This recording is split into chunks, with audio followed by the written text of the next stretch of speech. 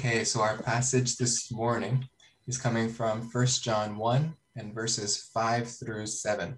So it's going to be about walking in the light. So let's see.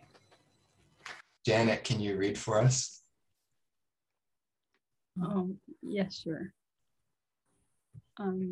It doesn't appear yet. It's just 1 John 1:5-7, walking in the light. So It should come in just a second. Can you see it yet? Not yet. No? Not yet. So, oh yeah, okay. I see it now, the lights. Is that so? Okay. 1 John 1:5-7. This is the message we have heard from him and announced to you, that God is light, and in him there is no darkness at all. If we say that we have fellowship with him and yet walk in the darkness, we lie and do not practice the truth. But if we walk in the light as he himself is in the light, we have fellowship with one another, and the blood of Jesus, his son, cleanses us from all sin. Thank you. So if you remember last time, we saw the purpose statement for the whole book was that we learn to walk in fellowship, and that would bring joy to the apostles and to us as we are in fellowship with each other and with God. Now, this set of 3 verses introduces us to a subsection. There are 2 subsections in 1 John. The first one is going to be about walking in light. The next one is going to be about walking as children of God. So this is going to be for 2 chapters until 1 John 2:29 will be walking in light. So this is opening up a major theme or a major topic in the book of 1 John, is walking in light.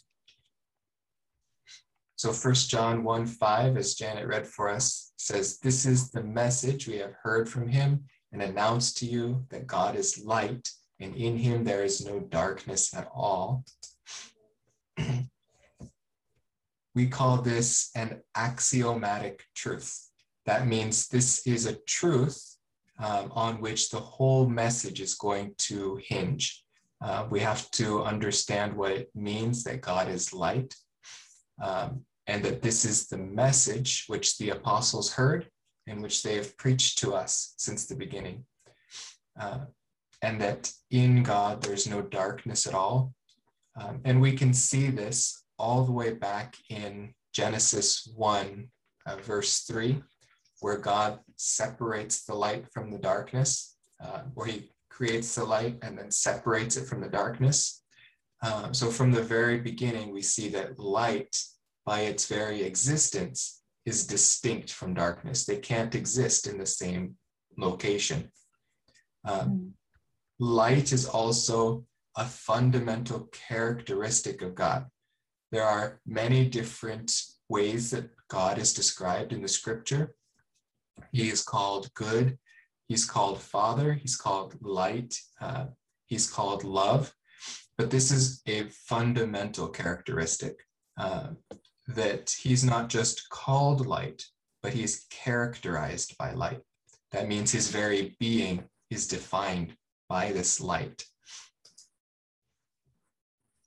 In Psalm 27, verse 1, David recognizes God as the light of his salvation. He says, "The Lord is my light and my salvation. Whom shall I fear? The Lord is the defense of my life. Whom shall I dread?" So with the Lord's light, David has strength and confidence in his salvation. So while he is living in the light of the Lord, he has full assurance of his salvation. If he is outside of the light, he doesn't lose his salvation, but he might be unconfident of it.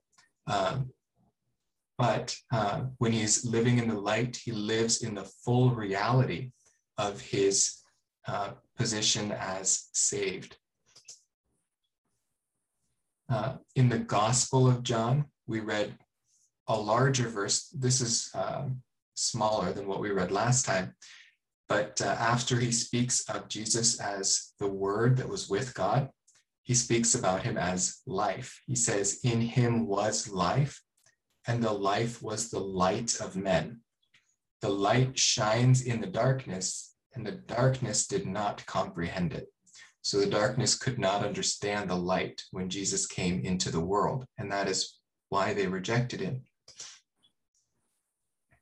So this brings us also in connection with a major theme of the Gospel of John, which was the light of Jesus Christ. So in John 3, John continues this theme of light, and he says, this is the judgment, that the light has come into the world, and men loved the darkness rather than the light, for their deeds were evil. For everyone who does evil hates the light and does not come to the light for fear that his deeds will be exposed. But he who practices the truth comes to the light so that his deeds may be manifested as having been wrought in God. So we see that in John's description, using these terms of dark and light, that darkness is used for sin, whereas light is living in the truth of God's word. We also see that God's light exposes. So when God's light is shined on our lives, we can see the sinfulness in our lives. So not only can darkness not exist in the light, but when the light shines on something that is dark, it becomes light so that we can see our sinful natures. And we have to be responsive to that. When God is shining his light on us and showing us a sinful area in our lives, we have to be responsive to that. Otherwise, the light will dim and we won't see as clearly what God is showing us that we need to be working on spiritually. So Tom Constable, speaking about this fact that God is light in this book of 1 John, says, whatever other qualities this metaphorical designation may include, it clearly involves the intellectual and the moral. So our minds and our spirits are involved in this truth. It's going to bring enlightenment and holiness. Okay, we have a question here. Janet says, when it says God is the light, the context telling us about the sun, when we say God, what it really means, just wanted to have clarification about this. Sorry for the question, if that makes sense. No, it's a good question. So when it says that God is light, we're speaking with the context already from from verses 1 through 4 that aligns Jesus Christ as that with that message of God, so that John's focus here is showing us that God himself is the originator of the message. God himself is the originator of this light, and that Jesus Christ was faithful as a servant to God, as well as being God himself. So John is focused here on showing the work of Jesus Christ and the Holy Spirit in our lives, but with the power source coming from God. So the fact that he is designating God as light is showing that Jesus Christ and the Holy Spirit, as together with God, are also in that light, because we're having fellowship, remember, with God and with the Son that was with him from the beginning. So that was 1 John 1:3, was that the fellowship was with God and with Jesus. So hopefully that answers your question. Okay, good. John uses a lot of shorthand, which means like his books are not very long, right? He doesn't repeat words. If he's connected two ideas in his writing already, he's not going to connect them every time. So we have to keep in our minds that in verse 1:3, He already connected that God the Father and Jesus the Son were together from the beginning. So when we continue and we see him speaking about God, we understand that he's talking about the whole person of God, 3 persons. Okay, so he says, just as light reveals and purifies, so by his very nature, God illuminates and purifies those who come to him. His nature determines the conditions for fellowship with him.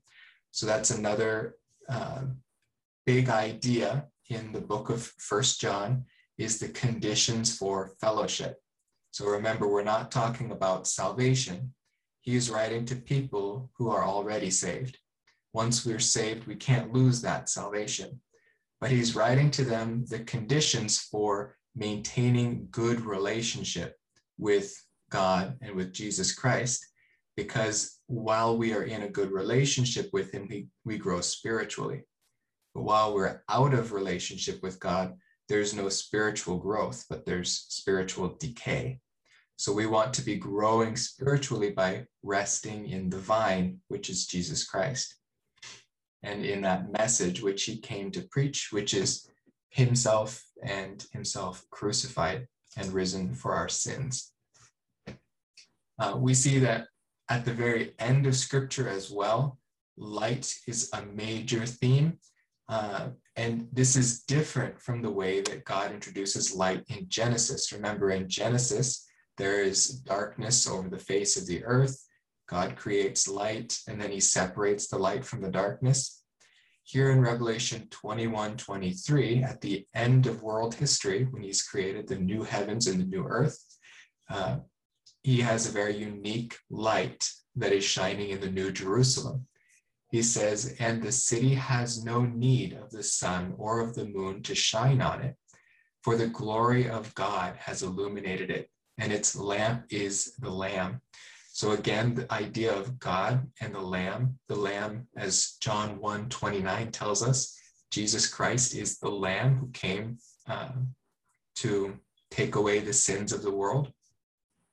And God as well here is the light, which is illuminating the world in the New Jerusalem.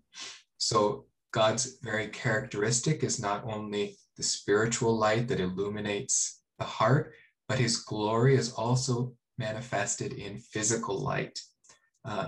So when we see him face to face in the New Jerusalem, we will see him as light. And this is also true when we see God on his throne in various throne visions, like in Isaiah 6 or in Revelation 4 and 5, that there is light emanating from the throne. So that light, remember, is a fundamental characteristic of who God is. He is going to illuminate, to show us, and to purify with that light. All right, so in 1 John chapter 1, verse 6, he says, if we say that we have fellowship with him and yet walk in darkness, we lie and do not practice the truth. So this introduces us to a false claim.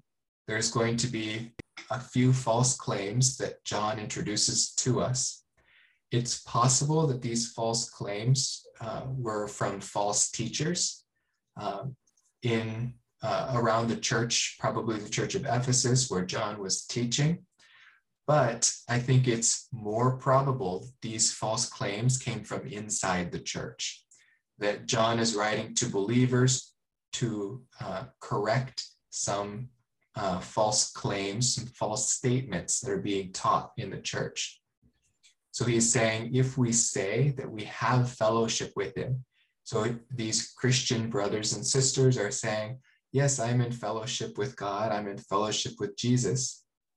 But if we're walking in the darkness, then that's not true. We lie and we do not practice the truth. Now, it's important here that we're walking in the light and not according to the light, because it is possible to be saved, remember, but not to be practicing in our lives in the full reality that we are saved. So he is walking in darkness, walking against his own nature of light, being the child of God. So when a Christian is not living his Christian life in the full reality of his salvation in God, that's when he's walking in darkness. Either he's believing or teaching some false claim about Jesus Christ or God, because remember, our doctrine and what we believe is important for being in fellowship with God. Or he's living in a characteristic of sin. This doesn't affect his salvation, but it does affect his ability to draw close to God and to abide in the vine. So Zane Hodges says about this verse, Christians sometimes feign, that means pretend, spirituality while engaging in acts of disobedience. Spurious or false claims to fellowship with God have been a tragic reality throughout the history of the church. So we can see this very dramatically in the Gospels with the Pharisees, that they are claiming to be following God's teaching, but in reality, they're not. So we can think of the Pharisee and the tax collector who go into the temple to pray. And the Pharisee says, "Dear God, thank you that I'm not like the tax collector." And the tax collector says, essentially, "Dear Lord, woe is me. I am a sinner in need of grace." That's not what he says, but that's the heart behind what he's saying. Whereas the Pharisee is saying, "Thank you that I'm so much better than the other Christians." So it's not a true heart of repentance. It's not a true heart of growing close to God. He doesn't recognize the reality of his sinfulness. So that means that he is not being illuminated by God's light. He is not recognizing those sins which God is trying to teach him that he's walking in. Now, we, as part of the church, have a helper who is the Holy Spirit, that is God's light in us, helping to illuminate those problems in our spiritual walk. When we're not in fellowship with God, the Holy Spirit will tug at our hearts, trying to bring us back into fellowship with God the Father and Jesus Christ the Son. That's the Holy Spirit's desire in us, that we live in the light of God's truth. Paul also talks about this light. Oh, we've got a question. Another word for illuminate could be to reveal, to shine, to show us using light. When we illuminate a room, we turn on the light. Yeah, the luminaries, L-U-M, luminaries in the sky is the sun, the moon, the stars. Those are luminaries. Lum means to give light. All right, so Ephesians 5:6-10, Paul says, "Let no one deceive you with empty words, for because of these things, the wrath of God comes upon the sons of disobedience. Therefore, do not be partakers with them. For you were formerly darkness, but now you are light. In the Lord, walk as children of light. For the fruit of the light consists in all goodness and righteousness and truth, trying to learn what is pleasing to the Lord." Now notice in verse 8, Paul says, "You were formerly darkness, but now you are light in the Lord." Notice that there's no preposition between the be verb, were and are, and the adjective, darkness and light. This means that it's a fundamental characteristic of who we were, that we were darkness. Now it is a fundamental characteristic of who we are, light, but not just any light, light in the Lord. So this isn't a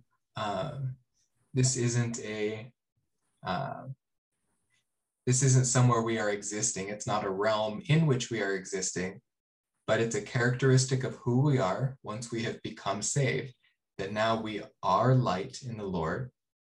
But even though we are light in the Lord, we have to walk as children of light, or to walk in the light. It's possible to be light without walking in the light.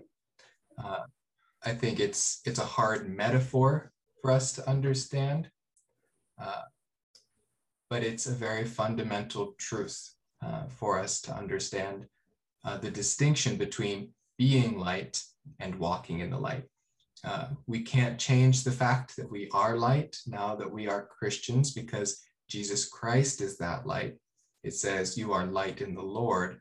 But we have to make choices on a day-to-day basis with the power of the Holy Spirit to walk in that light and not turn away from that light. He says, for the fruit of the light consists in all goodness and righteousness and truth. These are characteristics of that walk, how we walk in the light, walking in goodness, walking in righteousness, and walking in truth. Usually, things that bring us out of fellowship are actions. Things that keep us in fellowship are refraint from actions. Even our fellowship, though it might involve works as we rest in God, it doesn't fundamentally require works. Simply abiding is the most powerful way to walk in the light, simply resting in the Lord. Usually when we're sinning, it's not something we're doing passively, it's something we're doing actively. However, when we are resting in the Lord, this is something we can do even passively.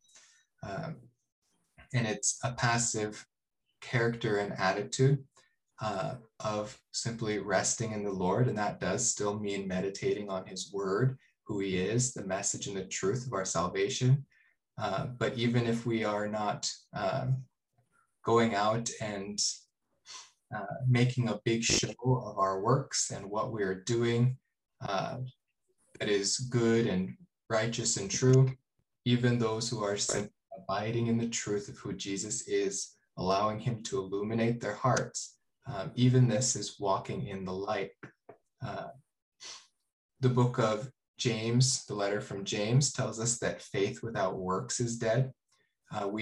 We do live a more full and rich life as we demonstrate to mankind around us the truth of the salvation that's in us. That demonstration comes through doing these works of goodness, righteousness, and truth, but these help us to live a fuller life of fellowship with Jesus Christ. So we can live it in degrees. It's not you are living it or you are not living it. That is a very black and white. But even while we are living in this light, we can live to fuller degrees of this light as we are led by the Holy Spirit in the Lord. So Paul continues in Ephesians 5. He says, do not participate in the unfruitful deeds of darkness. So these deeds of darkness require participation, not just passiveness, but instead even expose them. So remember, we are the light of the Lord. The Lord exposes darkness with his light. So we, through him, should be practicing light, walking in the light, and in that way, we also expose sin. For it is disgraceful even to speak of the things which are done by them in secret. So remember, secret and darkness, this all has to do with the same metaphor. But all things become visible when they are exposed by the light. For everything that becomes visible is light. For this reason, it says, awake, sleeper, and arise from the dead, and Christ will shine in you. So as we abide in Christ, as we avoid participation in darkness for the Lord, then we will have the light of the Lord shining in us. And that is going to be the character of our walk when the Lord is shining in us, that we will even expose sins and secret things. we won't want to participate or fellowship with darkness, because when we are characterized by that walking in darkness, we're not going to be in fellowship with God, and we want to remain in fellowship with God.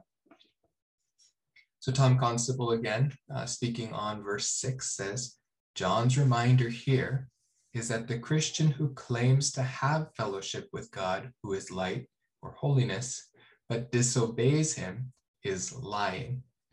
A practicing sinner cannot have close fellowship with a holy God, though he can have a relationship, so relational justification, not sanctification here. He can have a relationship with God. He can be a true Christian. This relationship with God is his justification, but he can't have a close, intimate fellowship with God, which is his sanctification, while he is walking in sinfulness. So if there is a sinful pattern in his life, if he is actively doing these works of darkness, he's not growing in God. He's spiritually decaying as he's doing this, and he wants to be spiritually growing in the light. All right. We have John 1, verse 7. But if we walk in the light as he himself is in the light, we have fellowship with one another, and the blood of Jesus, his son, cleanses us from all sins. So this one another that it speaks of, this in this verse is not speaking of one another in the church. This is speaking of with God and the believer. We have fellowship with God when we walk in the light, even as he is in the light. So here comes a required condition of fellowship. If we walk in the light as he is in the light, then the result of that, there are two results, but these results are tied together. We have fellowship with one another, with God, and the blood of Jesus Christ, his son, cleanses us from all our sins. So this brings us to, again, our three tenses of salvation. And here there are three trees involved with our three tenses of salvation. The first tree took away our penalty for sin. Our next tree, the vine, as we abide in Jesus Christ, as he is, he is the vine and we are the branches. I think that's how it is, branches, yeah. So he would be this vine, and we are these branches up here. We are removed from sin's power. So we want to rest in the Lord, even as the grapes rest on the vine. And we remove progressively from sin's power. Finally, in the new heavens and the new earth, we'll be removed from sin's presence. And there will be the tree of life in the garden, or in the new heavens and the new earth. For us again, remember, it was sin that made God remove Adam and Eve from the Garden of Eden so that they could not eat of the tree of life. When sin is removed, once again, the tree of life will be a present reality for us. So again, with the cross, at the cross, the penalty for our sin was paid. Christ has paid our just penalty for sin. That penalty was death. And if we believe in him, our penalty is paid and we are justified before God. Resting in the vine, we remove ourselves from sin's power, or we are removed from sin's power. It says this world is still fraught with the presence of evil. So the presence of evil is all around us in this world. Remember, this world belongs to Satan at the moment. Jesus Christ will rescue this world from the clutches of Satan during the tribulation and establish a kingdom on earth after that time. But until then, sin is very prominent in this earth by nature of this earth belonging to Satan. It says, even our mortal bodies still groan under the curse, and our old self wrestles with the new creation of God. Needless to say, Christians are not sinless. We're far from it at times. But if we abide in Christ, we are sanctified or progressively cleansed from our sins. And finally, when we're glorified, Christ came first to pay the price for sin. He's coming again to take us from the presence of sin. When he returns, we will be glorified and we will never wrestle with sin. It will be purged finally when God makes all things new. So right now we are cleansed from the penalty of sin. We can't lose that payment that's been put to our accounts for all of our past, present, and future sins. But we ought to be progressively removed from the power of sin as we abide in Christ. And the hope, remember, of the future, when that sin will be finally taken away, when we hope for that day, as we long for Christ's return, we are cleansed and purified, so that as we hope for his soon return, we are resting in the vine. Okay, Tom Constable again about verse 7 says, God cleanses us at conversion, that was our justification, in the sense that he will never bring us into condemnation for our sins. However, we need continual cleansing from the defilement that daily living brings because it hinders our fellowship with God. So he here says to reference John 13:10. So I have John 13:8-10 here. And it says that Peter said to him, "Never shall you wash my feet." Jesus answered him, "If I do not wash you, you have no part with me." So this is in the upper room discourse before Jesus Christ was crucified. And he is teaching his disciples who are close, in close fellowship with him. He's teaching them how to remain in fellowship with him while he is away from this earth. So when they first arrive in the upper room, Jesus says that he is going to wash their feet. He begins to wash their feet, and Peter tells him, "No, you can't wash my feet." But Jesus tells him that I have to wash your feet. Otherwise, you have no part with me. And there he's speaking of fellowship. Peter is saved at this point, saved from the penalty of sin, but he needs the washing or the cleansing of Jesus Christ continually. That back in these days, the men wore sandals and their feet would get very dirty when walking from one place to another. His feet needed to be cleansed so that he could walk in a clean manner in fellowship with the Lord. So Simon Peter said to him, "Lord, then wash not only my feet, but also my hands and my head." So he says, if being washed by you brings me into closer fellowship with you, then wash everything. But Jesus said to him, "He who has bathed needs only to wash his feet, but is completely clean. And you are clean, but not all of you." So he says, you've already bathed. Remember, we're born again. We are washed by the blood of Jesus Christ. But we still have to, at times, wash our feet. This isn't a new salvation. This is our fellowship, our cleansing as we abide in Jesus Christ.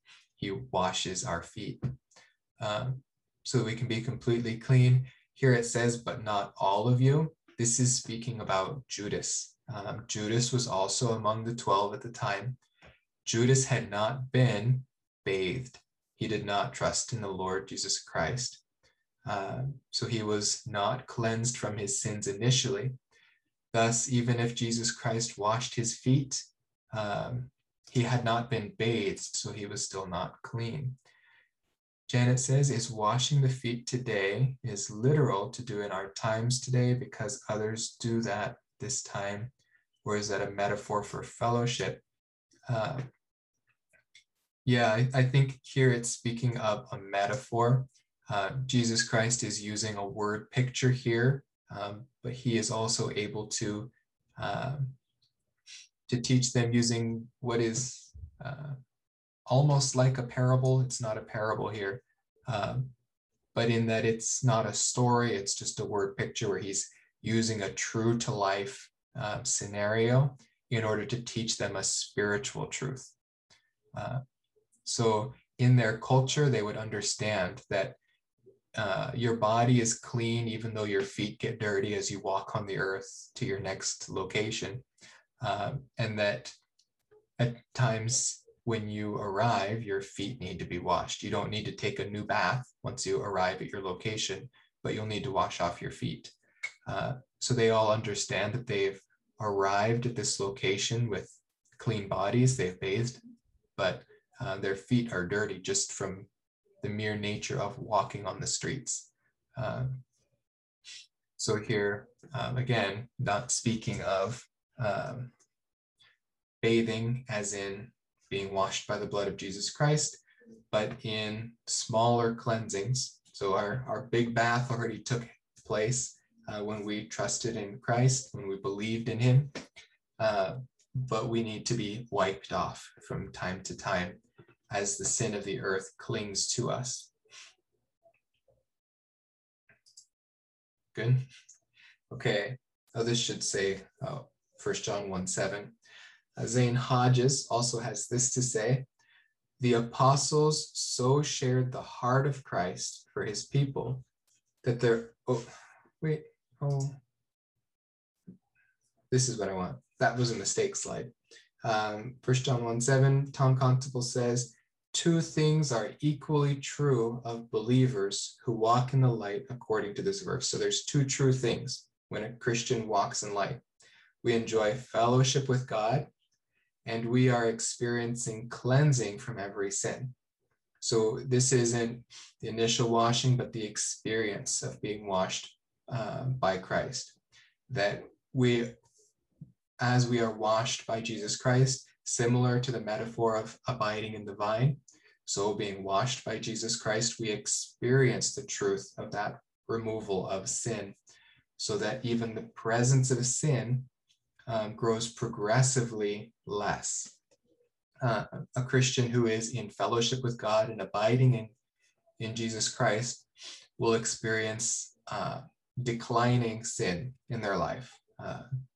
A Christian who is not in fellowship with God, who is still saved, but not in fellowship, is not going to be this victorious over sin, where sin might go up and down in their life, or it might even have a steady trajectory upward.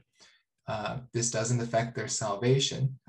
It affects their rewards, and it affects their life on this earth. Paul in 1 Corinthians encounters some very egregious sins in the body of the church at Corinth. Even a case of incest where a son is having sexual relations with his father's wife, probably a stepwife, or like a second wife, I think. But still he's having these sexual relations, and it's not being taken care of in the church. So Paul rebukes the church and says, these kind of sins, you have to take care of this.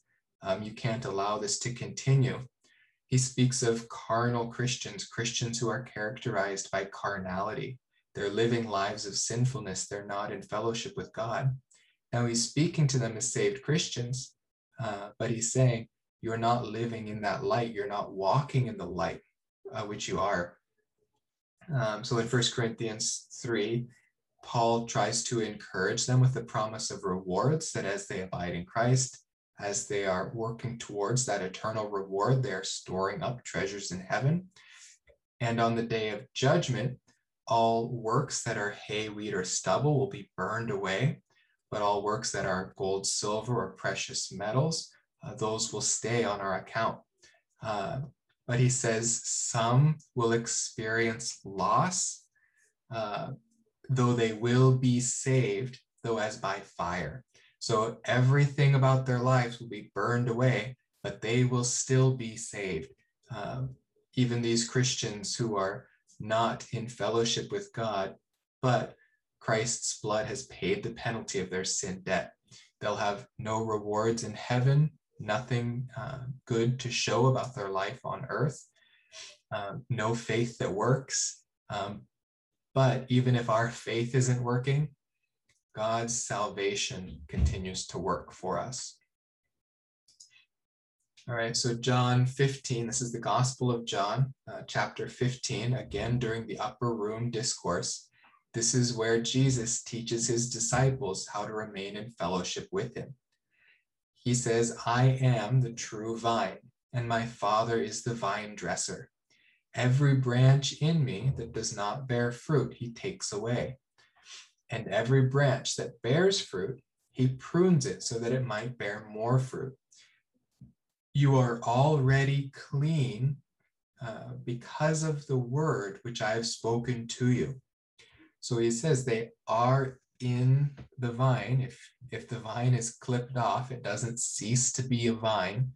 It is still part of God, part of that creation. But at times there is punishment for lack of fellowship.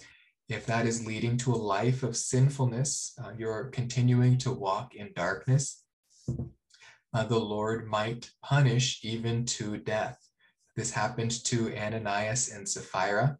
That was used in that early period of the church to teach a very extreme lesson to the church members that fellowship with God, failure to be in fellowship with God might even lead to punishment of death, and that being removed from this earth, they're still going to be in the presence of God, but it's better for them to go now than to continue in a life of sinfulness and bear a bad witness to Jesus Christ, and also live a life that is not characterized by light.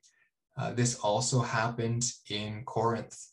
Paul, speaking to some of them, says that some of them have already fallen asleep in these sins. Fallen asleep is a euphemism for death. That though these Christians do not die spiritually, they will die physically in order for the Lord to bring them out of these sins of the world. We can look back at how God protected Adam and Eve after sin entered their lives, when he removed them from the Garden of Eden so that they would not eat from the tree of life. He is protecting them from a life characterized by sin, that they in their sinfulness were not able to live, to eat of that tree of life, which they would have eternal life, in order to protect them, as well as to punish them. He punished them with death, so that even the punishments of God are merciful for us. And when we look at it from an anthropological view, when we look at it from a worldly perspective, from a human or a heathen perspective, death seems like the worst possible punishment. But when we realize that our new character in Jesus Christ means that to be absent from the body is to be present with the Lord, then if our lives are so fraught with sin and destruction, even though Jesus Christ has paid our penalty, it's much better for us to be with him than to be on this earth where we continue to struggle. So God will punish sinfulness in the life of a believer, but not eternally. So what does it mean when God said he takes away, or takes away means? If we are already justified, why God takes away those people? So remember, this verse is speaking of fellowship. He's taking them away from the vine, that vine of fellowship. It's tempting to look at this as speaking of salvation, but we don't want to interpret this that way, because there are other places in Scripture which clearly teach that when someone is saved, they cannot lose that salvation. So we have to interpret these more difficult passages in light of clear revelation.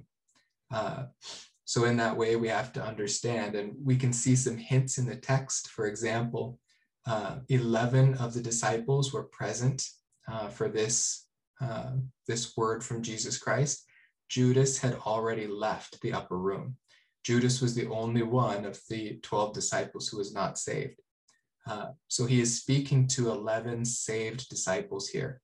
He's not teaching them that they might lose their salvation, but he's teaching them that they might be removed from their fellowship on this earth if they are not bearing fruit. And now it's important, this word bearing fruit, not producing fruit. It's not our job to produce the fruit. It's our job to bear the fruit with which Jesus produces through us. As we rest in him and as we abide in him, he provides the opportunity for that fruit bearing. We don't necessarily have to go out and look for a bunch of humanitarian problems to get involved in. He's going to put that on our hearts. He's going to put that on our minds and put it in front of us as an opportunity for us to walk in that light. And that's what it means to abide in the vine. It's to be sensitive to what the Holy Spirit is urging us to do. That Holy Spirit is the voice of God speaking to our hearts. Here in verses 4 through 5, continuing, he says, "Abide in me and I in you. As the branch cannot bear fruit of itself unless it abides in the vine." So if the vine is taken away from the branch, it's not going to grow any fruit, but Jesus Christ, being the branch, grows through fruit through that vine. "So neither can you unless you abide in me. I am the vine, you are the branches. He who abides in me and I in him, he bears much fruit, for apart from me you can do nothing." So as we rest in Jesus Christ, that is when we are fruitful. So again, using the teaching that Paul gave to us in 1 Corinthians about treasures in heaven, that if we are not in fellowship with God, even though we are saved, even though we might do good things, if we are not doing those good things through his power, if we are not doing them while resting in him in fellowship, even those good things that a Christian does are not stored up as treasures in heaven. So we might be Christians, but we might be living a life of sinfulness. And maybe we go and volunteer at a food shelter. This is not going to be stored up as treasures in heaven, because we're probably doing this because of the guilt in our hearts. We're trying to cover our own sins. But when we rest in the full light that Jesus Christ has covered our sins, and out of thankfulness, out of love, out of loyalty, out of the light that Jesus Christ is shining in our hearts, if we go and do those good things, then those good things are added to our account in heaven. So even the works that we do, they're not done through our power, but they're done through abiding in Jesus Christ. All right, here's my Zane Hodges quote. He says, John's point, what John wants to tell us, is that if Christians live in the light where God is, then there is mutual fellowship between God and them. That is, they have fellowship with him and he has fellowship with them. The light itself is a fundamental reality which they share.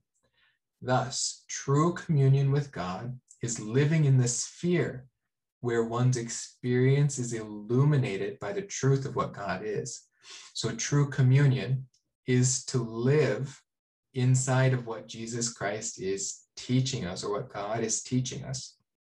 When we are allowing him to expose our sinfulness to ourselves and we respond to that, then we are living in communion with him. It is to live open to his revelations of himself in Jesus Christ. As John soon stated in verse 9, he's going to talk about this. This entails the believers acknowledging whatever the light reveals is wrong in their lives. So in in verse 9, it'll say that he was faithful to confess. We'll look at that next time, that when God is using his light to show us the sin in our lives, we have to be faithful and respond to that message from God. All right, so in closing here, what is walking in the light? Two things, again, are true of the believers who walk in light. They are in fellowship with God, and they are being cleansed from every sin. So long as there is true openness to the light of divine truth, Christians' failures are under the cleansing power of the shed blood of Christ. Indeed, only in virtue of the Savior's work on the cross can there be any fellowship between imperfect creatures and the infinitely perfect God. We have to rest on that fundamental truth of Jesus Christ, the Son of God, who takes away the sins of the world. That is our only foundation for fellowship as well. All right, so what are some things that we learn from 1 John 1, 5 through 7? We learn that God is light, and Jesus is God's purifying light, that we are living in that sphere of light together with them in our fellowship. He reveals and exposes sins to our hearts. He cleanses us from our sins when we rest in him, and he empowers us to live a life of sanctified rest, walking with him. Heavenly Father, we thank you for this time of fellowship that we are able to share together. We thank you once again for your word, for your Son, and we thank you for the Holy Spirit, which convicts us of the sin in our lives and illuminates us with the truth of who you are and what it means to be in fellowship with you. We pray that you continue to give us the strength to abide in the vine, to walk in the light, that on the sure foundation of our salvation, we might produce good works as the Son works them through us. So we ask these things, Lord, in your precious and glorious name. Amen.